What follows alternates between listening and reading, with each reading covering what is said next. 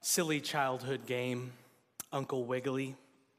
I cower in abject horror, approaching space number 109, home of the gaunt and haggard shell of the Skeezicks. So begins the song, The Skeezicks Dilemma, by Christian thrash metal band Tourniquet. It's a song about child abuse. It's a song that draws imagery from a vintage board game called the Uncle Wiggily game. The Uncle Wiggily game is based on a series of short stories by Howard Garris. In the books, Uncle Wiggily is an elderly rabbit who is routinely pestered by a recurring group of characters with names like Pipsisiwa, Skeezicks, the Bazumpus, the Crozakis, and the Scuttle Magoon. The characters in the stories were adapted into a children's board game, and when a child is playing the Uncle Wiggily game, they never want to land on space number 109 because that's where Skeezicks, the crow-like, gaunt and haggard character, lives. And when you land on space number 109, you lose one turn. So children do not like Skeezicks. And when they play the Uncle Wiggily game, they don't want to land on space number 109 because that's where the gaunt and haggard Skeezicks is. Kids don't want to land on space number 109 because that's where the dreaded crow-like Skeezicks lives. So with this background in mind, let me read some of the lyrics to the song, The Skeezicks Dilemma. This song talks about how children who are physically abused cower in fear of their father or mother who abuse them. They cower in fear of their parents who have become, in their mind, like the dreaded Skeezicks. Silly childhood game, Uncle Wiggily. I cower in abject horror, approaching space number 109, home of the gaunt and haggard shell of the Skeezicks. The emaciated figure harboring the greed of 1,000. His mission now is complete. The arboreal king of misery and woe. Skeezicks reposes high on a knotty forest crag, and the child still tries his best to stay in the game. He draws a card, and all his fears come true. Advance to 109. That's what you have to do. When Mr. Skeezicks becomes Mr. Jones, or you or me, just think of what it does to wreck a child of 2 or 3. They know and feel much more than we will give them credit for, and all they want in life from you is love and nothing more. When painful eyes begin to cringe, when you walk through the door, remember children are a gift of love sent from the Lord. What a vivid picture of child abuse, be it physical or verbal. The abused child finds him or herself dreading anyone who abuses them. They fear approaching space number 109 because that's where the dreaded Skeezicks lives, where their abuser lives. I could preach against child abuse this morning, and I am right now. It's wrong. It should not be. And if you're involved in any way with child abuse, either as the abuser or the victim, please get help. Please reach out to someone and get help. But our passage today is dealing with our relationship with our Heavenly Father. And I'm afraid that many of us have a skewed understanding of what God the Father is like. For many of us, our view of God the Father is based on our view of our earthly fathers. For many of us, we think that God the Father lives in this constant state of being disappointed with us. For many of us, God the Father lives on space number 109. For many of us, God the Father is the Skeezicks. This is nothing new because Christians have always struggled to believe and embrace the love of God that comes to us in the gospel. Christians have always struggled to live confidently in God's unfailing love. And Peter's audience certainly struggled with this, which is why he is writing to tell them about their Heavenly Father and the lengths that their Heavenly Father went to in order to redeem them. Far from being a skeezix, far from being a skinny crow-like character who is out to get people, God the Father is generous and outrageous with his love. He lavishes his love on his children. And with good reason, because this has always been his plan.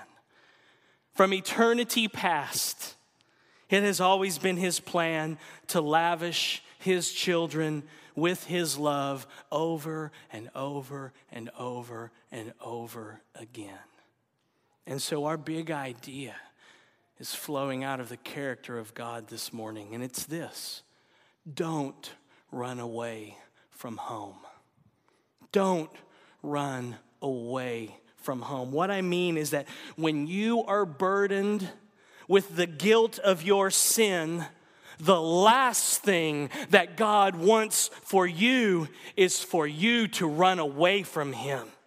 The last thing that God wants for you is for you to run away from home like a little child. And isn't that what we all do from time to time? We get burdened with our shame. We get burdened with the guilt of our sin. We feel condemnation. And instead of running to God, we run away from him. We run away from home when our Father wants us to run to him. The last thing on earth that God desires is for you to run away from him. Why? Because the whole reason he sent his son Jesus was so that he would be glorified as he liberates slaves like us from the slave market of sin. And that's why Jesus came, to set us free so that we would run to God and not from him. Running to God and feeling the warmth of his fatherly embrace when you are dirty and smelly and stinking of sin. To feel the warmth of his fatherly embrace when you are dirty, smelling, and stinking with sin. That is the glory of the gospel. And that's what we'll see in our passage today. We'll see Peter giving us the reason why we, as broken sinners, stinky, smelly sinners, can live confidently in God's unfailing love. And we can do that because God the Father is not fickle with his love. God the Father is not like a teenage girl. I'm not dissing you teenage girls here, okay? But God the Father is not like a teenage girl. OMG, she's my BFF. And then the next day, I hate her guts, I can't stand her. God is not fickle like that. He doesn't change. He loves you, Christian. You don't have to run from him because he's not fickle with his love. He's not wishy-washy. You don't have to fear him as if you were playing the Uncle Wiggily game and you were approaching space number 109 and you're on your way to see the skeezix. You don't have to fear him that way. You fear him a different way. Look at verse 17. Hear the words of the gracious God.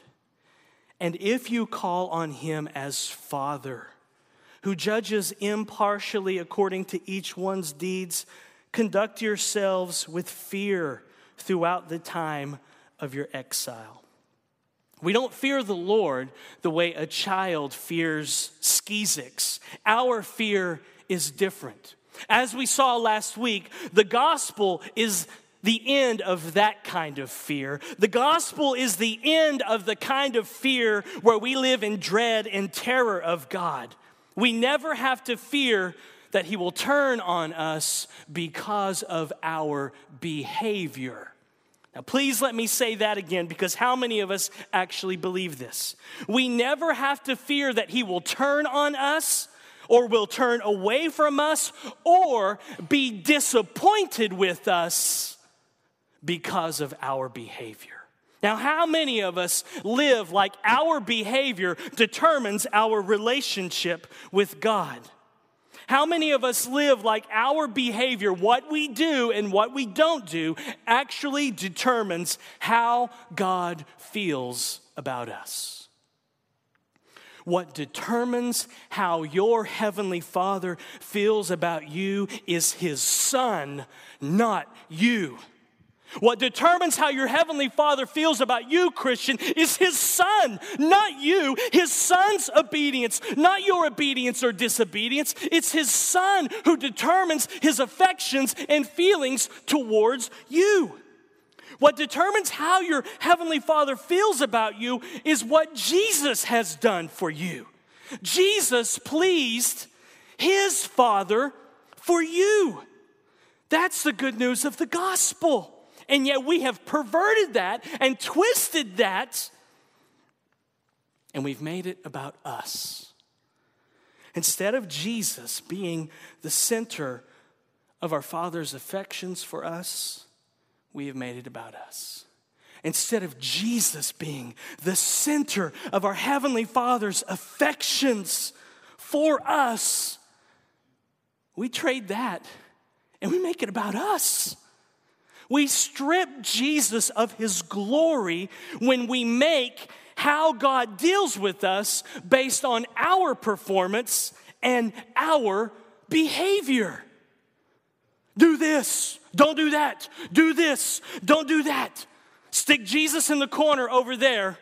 You go over there. Do this, do that, don't do that, do this. Think about it. It's crazy. Instead of the Father saying, how I feel about you is what my Son has done for you, we say, no, thank you. I want you to deal with me in the way I act. It's crazy. Think about that. When we do this, it is straight up crazy. We have issues.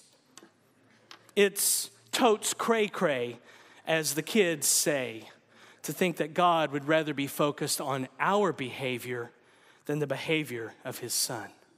It's totally crazy to think that God would rather hone in on our performance than the performance of Jesus for us. It's totes cray-cray to think that God would rather set His focus like a laser beam on us and our behavior rather than on the perfect obedience of His Son. As if God wakes up in the morning, if you will, and says, I can't wait to see how my kids are behaving or disbehaving. I have a feeling, God doesn't sleep, but you know what I mean, that when He wakes up, the first thing on His mind is His Son, not us. You staying in line? It's His Son's obedience, His Son's behavior that has captivated His heart, not us. It's crazy to think that way. And that's why Peter mentions that we are dealing with a loving Heavenly Father here. And that's why Peter will mention the sacrifice of Jesus in this passage, because this is where God's focus is. And it's where our focus should be. Our focus should be on the gospel, because it is only in the gospel that we move away from God as an angry judge to a loving Heavenly Father. Because of the gospel, we are now dealing with a father, not some stern judge slamming down a gavel, shouting out our sentence in a courtroom. We are now dealing with a father who judges us, Peter says. Present tense, not like a courtroom judge, but as a father. He judges us, as we saw last week, meaning He trains us, coaches us, He helps us, He disciplines us, He loves us, and He does not give us what we deserve. He gives us what we need in order to keep growing in eagerness and holiness and tenderness. And so what does it mean then to fear the Lord, or to do as Peter says here in verse 17, to conduct yourselves with fear throughout the time of your exile, knowing that you call on God as Father? This is what it means. It means that we fear him in the sense that we honor him. We want to please him. It means we don't want to break his heart or grieve him. And Martin Luther is very helpful here when we talk about fearing the Lord. Luther made an important distinction between what he called filial fear and servile fear. Servile fear, according to Luther, is the fear, the kind of fear that a prisoner has when he sees his torturer open the prison cell again, coming to torture him. Servile fear is the fear that a criminal has when he sees the executioner coming to chop off his head. But filial fear is this family fear. It's the fear that a son has for his father. It's the fear that a child has for their parents. They don't want to offend. They don't want to disappoint their parents. Filial fear means that we hold God in this holy, childlike awe. And Martin Luther's friend Philip Melanchthon had similar thoughts, probably because they sat around and drank beer together. They liked beer. Luther said, if you don't have water, then you can baptize in beer, brandy, milk, whatever you got. He said he'd love to baptize people in beer. If I'm ruining your image of Martin Luther, I'm sorry. But I imagine they sat at the pub once and talked about, what does it mean to fear the Lord? Servile fear or filial fear. Here's what Philip Melanchthon, one of Luther's friends, said. Servile fear is a dread without faith, and it actually runs away from God.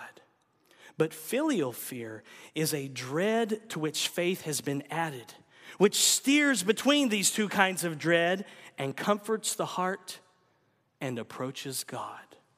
And in a sermon on Psalm 2, Luther said something very similar.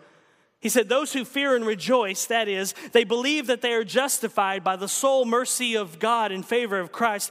They are truly sons of God who fear God, not as a tyrant, but as children fear their parent, with reverence.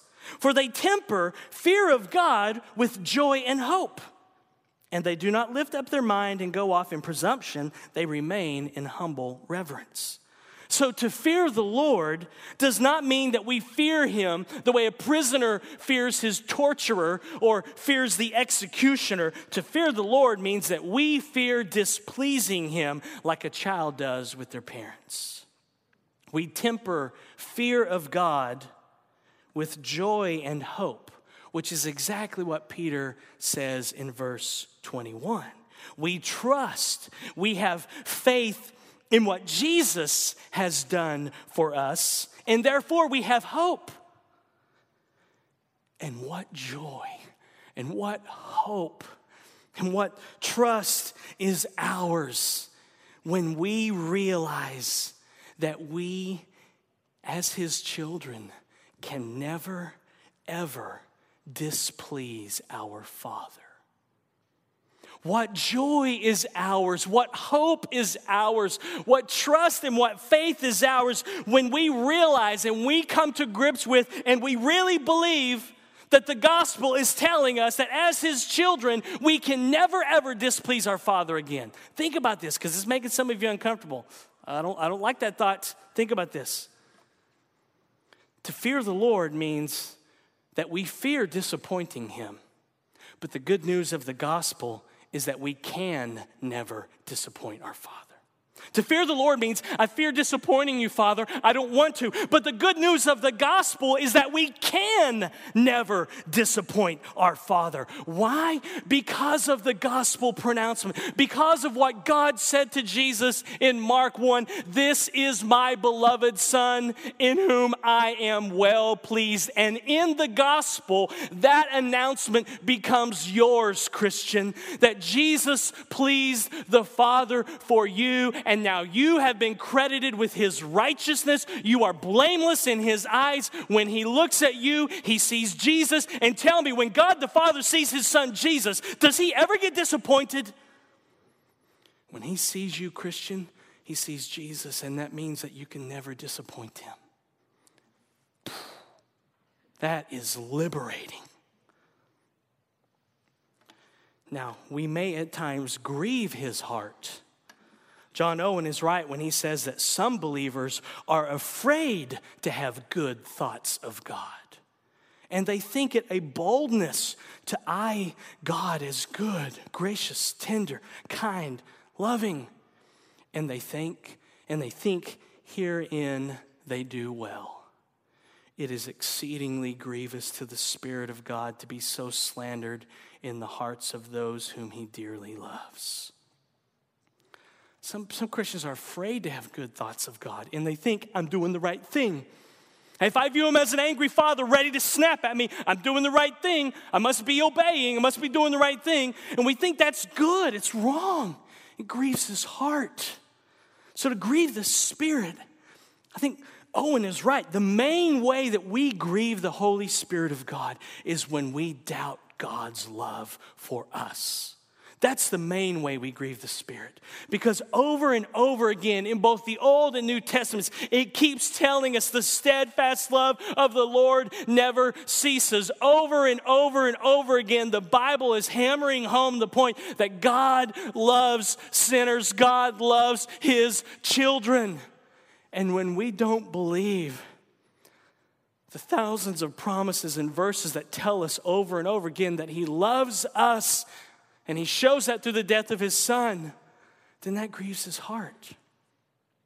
But we also see in Isaiah 63:10 where Isaiah says that Israel grieved the Spirit. But the verses that come right before that talk about God's love and mercy in saving Israel and redeeming them from Egypt. And then it says they rebelled and turned away. That grieves his heart when we turn away from his love and we don't believe it.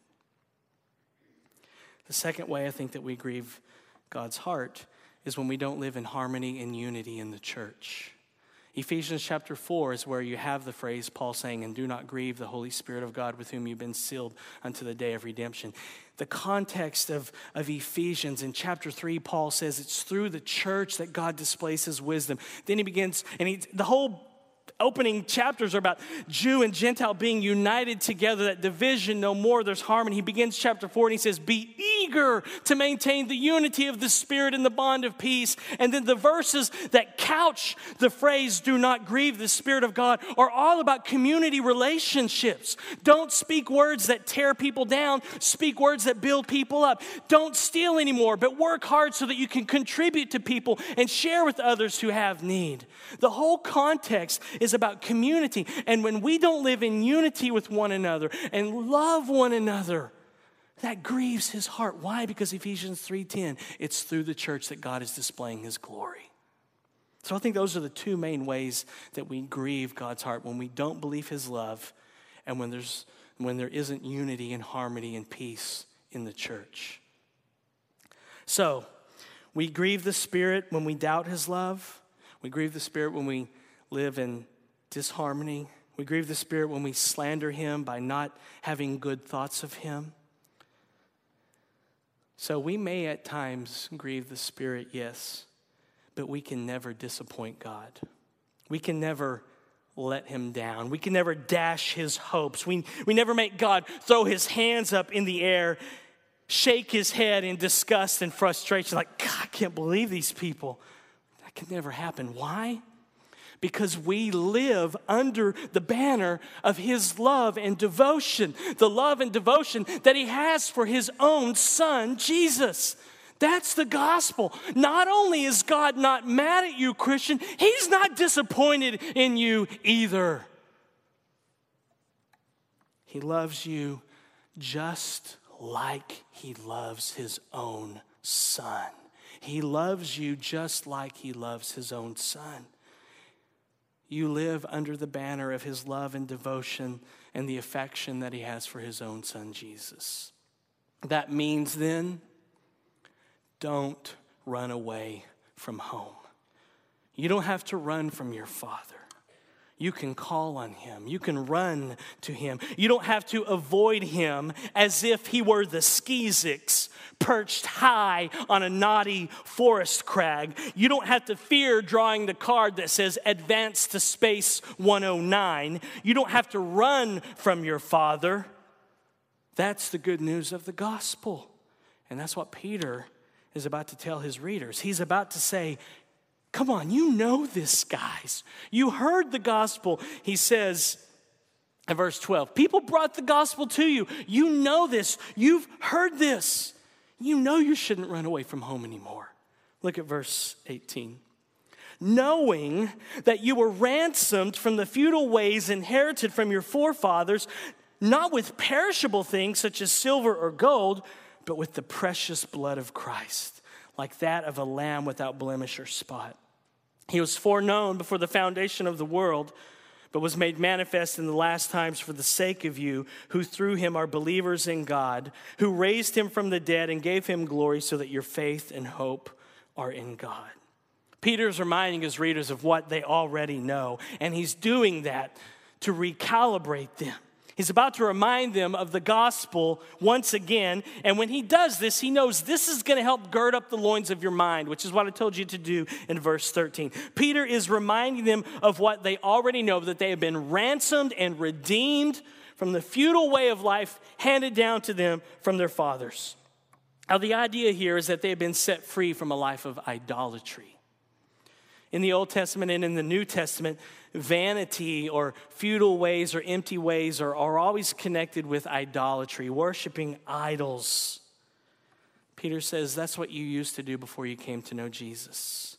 Before regeneration, he's saying we lived empty lives. We worshiped idols. We worshiped ourselves. We worshiped others, the way we lived, numerous things before we came to know Jesus. But then Peter says, we were ransomed from that. We were redeemed. We were set free. We were liberated from that bondage, from those chains. Now, no doubt Peter has in mind the slave markets that were common in the Greco-Roman world. Back then, a slave could be purchased out of slavery by a friend or family member. So if you were a slave, a friend or family member could purchase you from your master, purchase you out of that slavery so that you could be free. And Peter is saying here that this is exactly what happened to believers. We were locked in chains. We were up on the auction block. We were for sale in the slave market of sin. And God the Father came and he purchased us. And he said, mine. And he purchased us not with money, but with the precious blood of his own Son, Jesus Christ, the precious blood of his own Son that he's crazy about. We were purchased out of the slave market of sin by the precious blood of Jesus, who was just like a spotless lamb that would have been offered up in the Old Testament for a worshiper. Surely this is the imagery Peter has in mind. All of these sacrifices in the Old Testament were pointing towards Jesus, substitutionary atonement. So Jesus was without spot and without blemish, like an animal in the Old Testament had to be in order to be accepted by God. What that means is that he lived a perfect life, a sinless life. He lived a life of total obedience to the law of God. He never once broke any of God's laws. And yet he went to the cross and suffered as if he had broken every law 10 million times. And he did that for sinners like you and me. And that's exactly what verses 20 and 21 tell us. So look again. He was foreknown before the foundation of the world, but was made manifest in the last times for the sake of you, who through him are believers in God, who raised him from the dead and gave him glory, so that your faith and hope are in God. Did you see the words there, for the sake of you? Those are beautiful words. For the sake of you. If you're looking to get a tattoo, that's a great tattoo right there. For the sake of you. What beautiful gospel words have come off of Peter's lips, have come off his lips to the guy Silvanus who's writing this letter and then being written down and recorded for us. What beautiful words. In fact, the Greek could be worded this way, because the Greek word but there can be translated as but or and. I think it should be translated as and, so that it reads this way. He was foreknown before the foundation of the world and was manifest in these last times for the sake of you. Jesus was foreknown before the foundation of the world for us. And Jesus was manifested in these last times for us. That's good news, Grace. So Jesus was foreknown by God, just like believers. Peter mentioned that in verse 2, meaning it was God's plan to send Jesus to save sinners like us. It was God's plan for his eternal love for his son Jesus to spill over to us so that we get swept up in that love. In eternity past, God the Father covenanted with Jesus and the Spirit to create a people whom he knew would sin. And then Jesus covenanted with the Father and the Holy Spirit to become a man and to redeem those fallen people. And the Holy Spirit covenanted with the Father and the Son to apply Jesus' work of redemption to those sinners that he came to redeem. And those that Jesus came to redeem are then God's gift to his Son. You, Christian, are God's gift to his Son. And it was all ultimately for God's glory. As Peter says in verse 21, God gave him glory. Our being liberated from the slave market of sin, our being set free from the slave market of sin is for the glory of Jesus. But, and here's where I'll use that conjunction but now, but it was also for us. Please don't miss this. This is why Jesus came. He came for us, to redeem us, to liberate us, to free us, so that our faith and hope would be in God. The eternal plan of God, 10 billion years back into eternity, was to save sinners. This has been the heartbeat of the triune God for all of eternity past. And since Jesus paid it all, it will be his heartbeat for eternity future. This means then that God could not wait to send his Son into the world to save us. God has amazing patience because this was his plan in eternity past. I'm going to send you, Son, to save these fallen people, and they'll be my gift to you, Son, and they'll get swept up in the love that I have for you, Son. And now we got to wait 10 billion more years. And God's waiting and waiting until the right time. Paul says in Galatians 4, Jesus came. God could not wait to send his Son into this world to save you. Personalize it this morning, Grace. God could not wait for all of eternity to send his Son into this world to save you. He waited for all of eternity to buy you out of the slave market of sin. That means then, as we dwell on this truth, that we should remind ourselves of this. Don't run away from home. Don't run away from your Father when you're burdened with the guilt of your sin. Jesus came to save sinners just like you and me through his life and death. And then God raised him from the dead, Peter says, so that now our hope and our faith are in his Son, Jesus. God has waited for all of eternity to redeem you, Christian. That means you don't have to run from him in the middle of your mess. God will not abandon you because of your mess, because of your failures, because of your sin. He waited forever to redeem you, to free you, to liberate you out of the slave market of sin. That's freedom. And that's why we are free. That's why we are liberated. We are free now to run into his presence because our faith and our hope are now in him. And yet we get discouraged over our sin, don't we? Of course we do. And we should. We should hate our sin. We should put it to death, mortify it, do all those things. But we need to listen to Puritan Richard Sibbes, who said this: shall our sins discourage us when he appears there only for sinners? Shall our sins really discourage us when he appears there only for sinners? Understand this, Grace. This is why Jesus came, because Jesus loves saving sinners. It's his specialty. It's what he does best.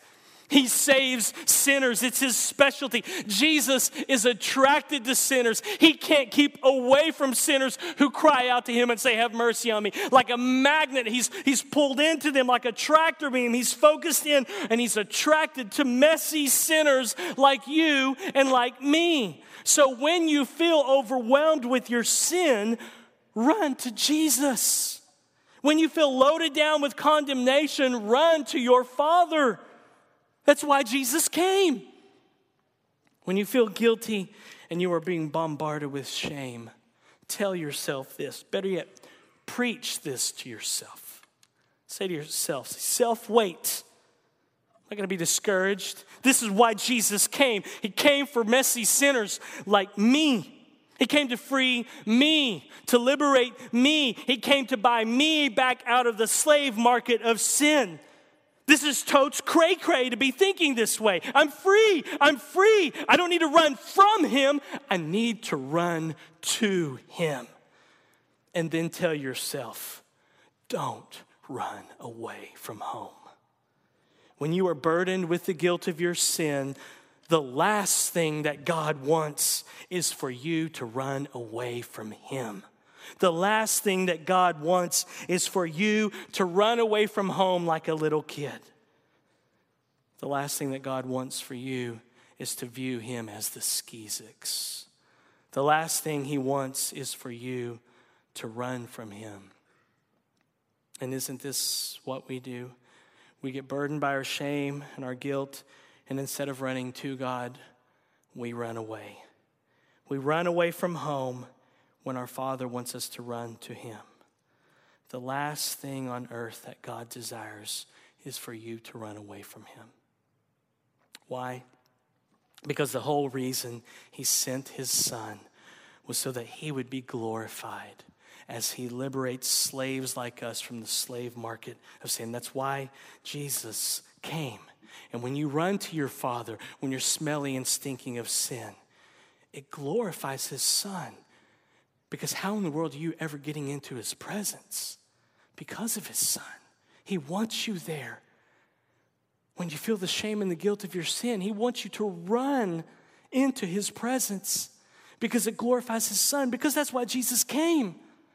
It seems odd to us, like, you actually want me here when I got all this crud in my life? Yes, because the whole reason you're here when you have all the crud in your life is because of my Son, and it glorifies him. Jesus came for our sake. He came for his glory, but Peter says he came for our sake. Don't miss that. He came to set us free so that we would run to God, not run from him. And so then, running to God and feeling the warmth of his fatherly embrace when you are dirty and smelly and stinking of sin, it is the glory of the gospel.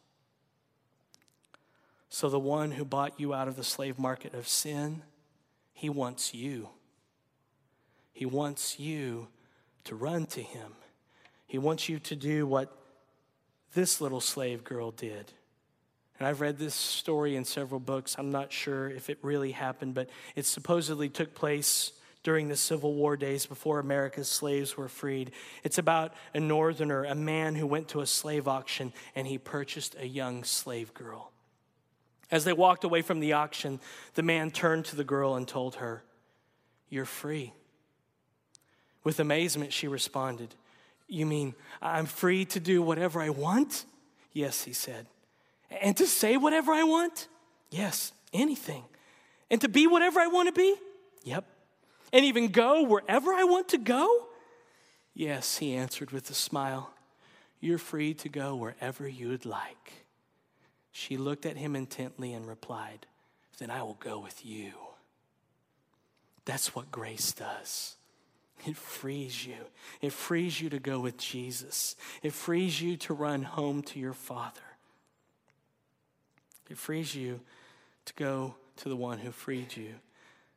As Revelation 1:5 says, "To him who has loved us and has freed us from our sins by his blood, we can approach his throne boldly because of the promise in Hebrews chapter 10, verses 19 through 23. And let this prepare our hearts to sing the final song. Therefore, brothers, since we have confidence to enter the holy places by the blood of Jesus, by the new and living way that he opened for us through the curtain, that is through his flesh, and since we have a great priest over the house of God, let us draw near with a true heart in full assurance of faith, with our hearts sprinkled clean from an evil conscience and our bodies washed with pure water.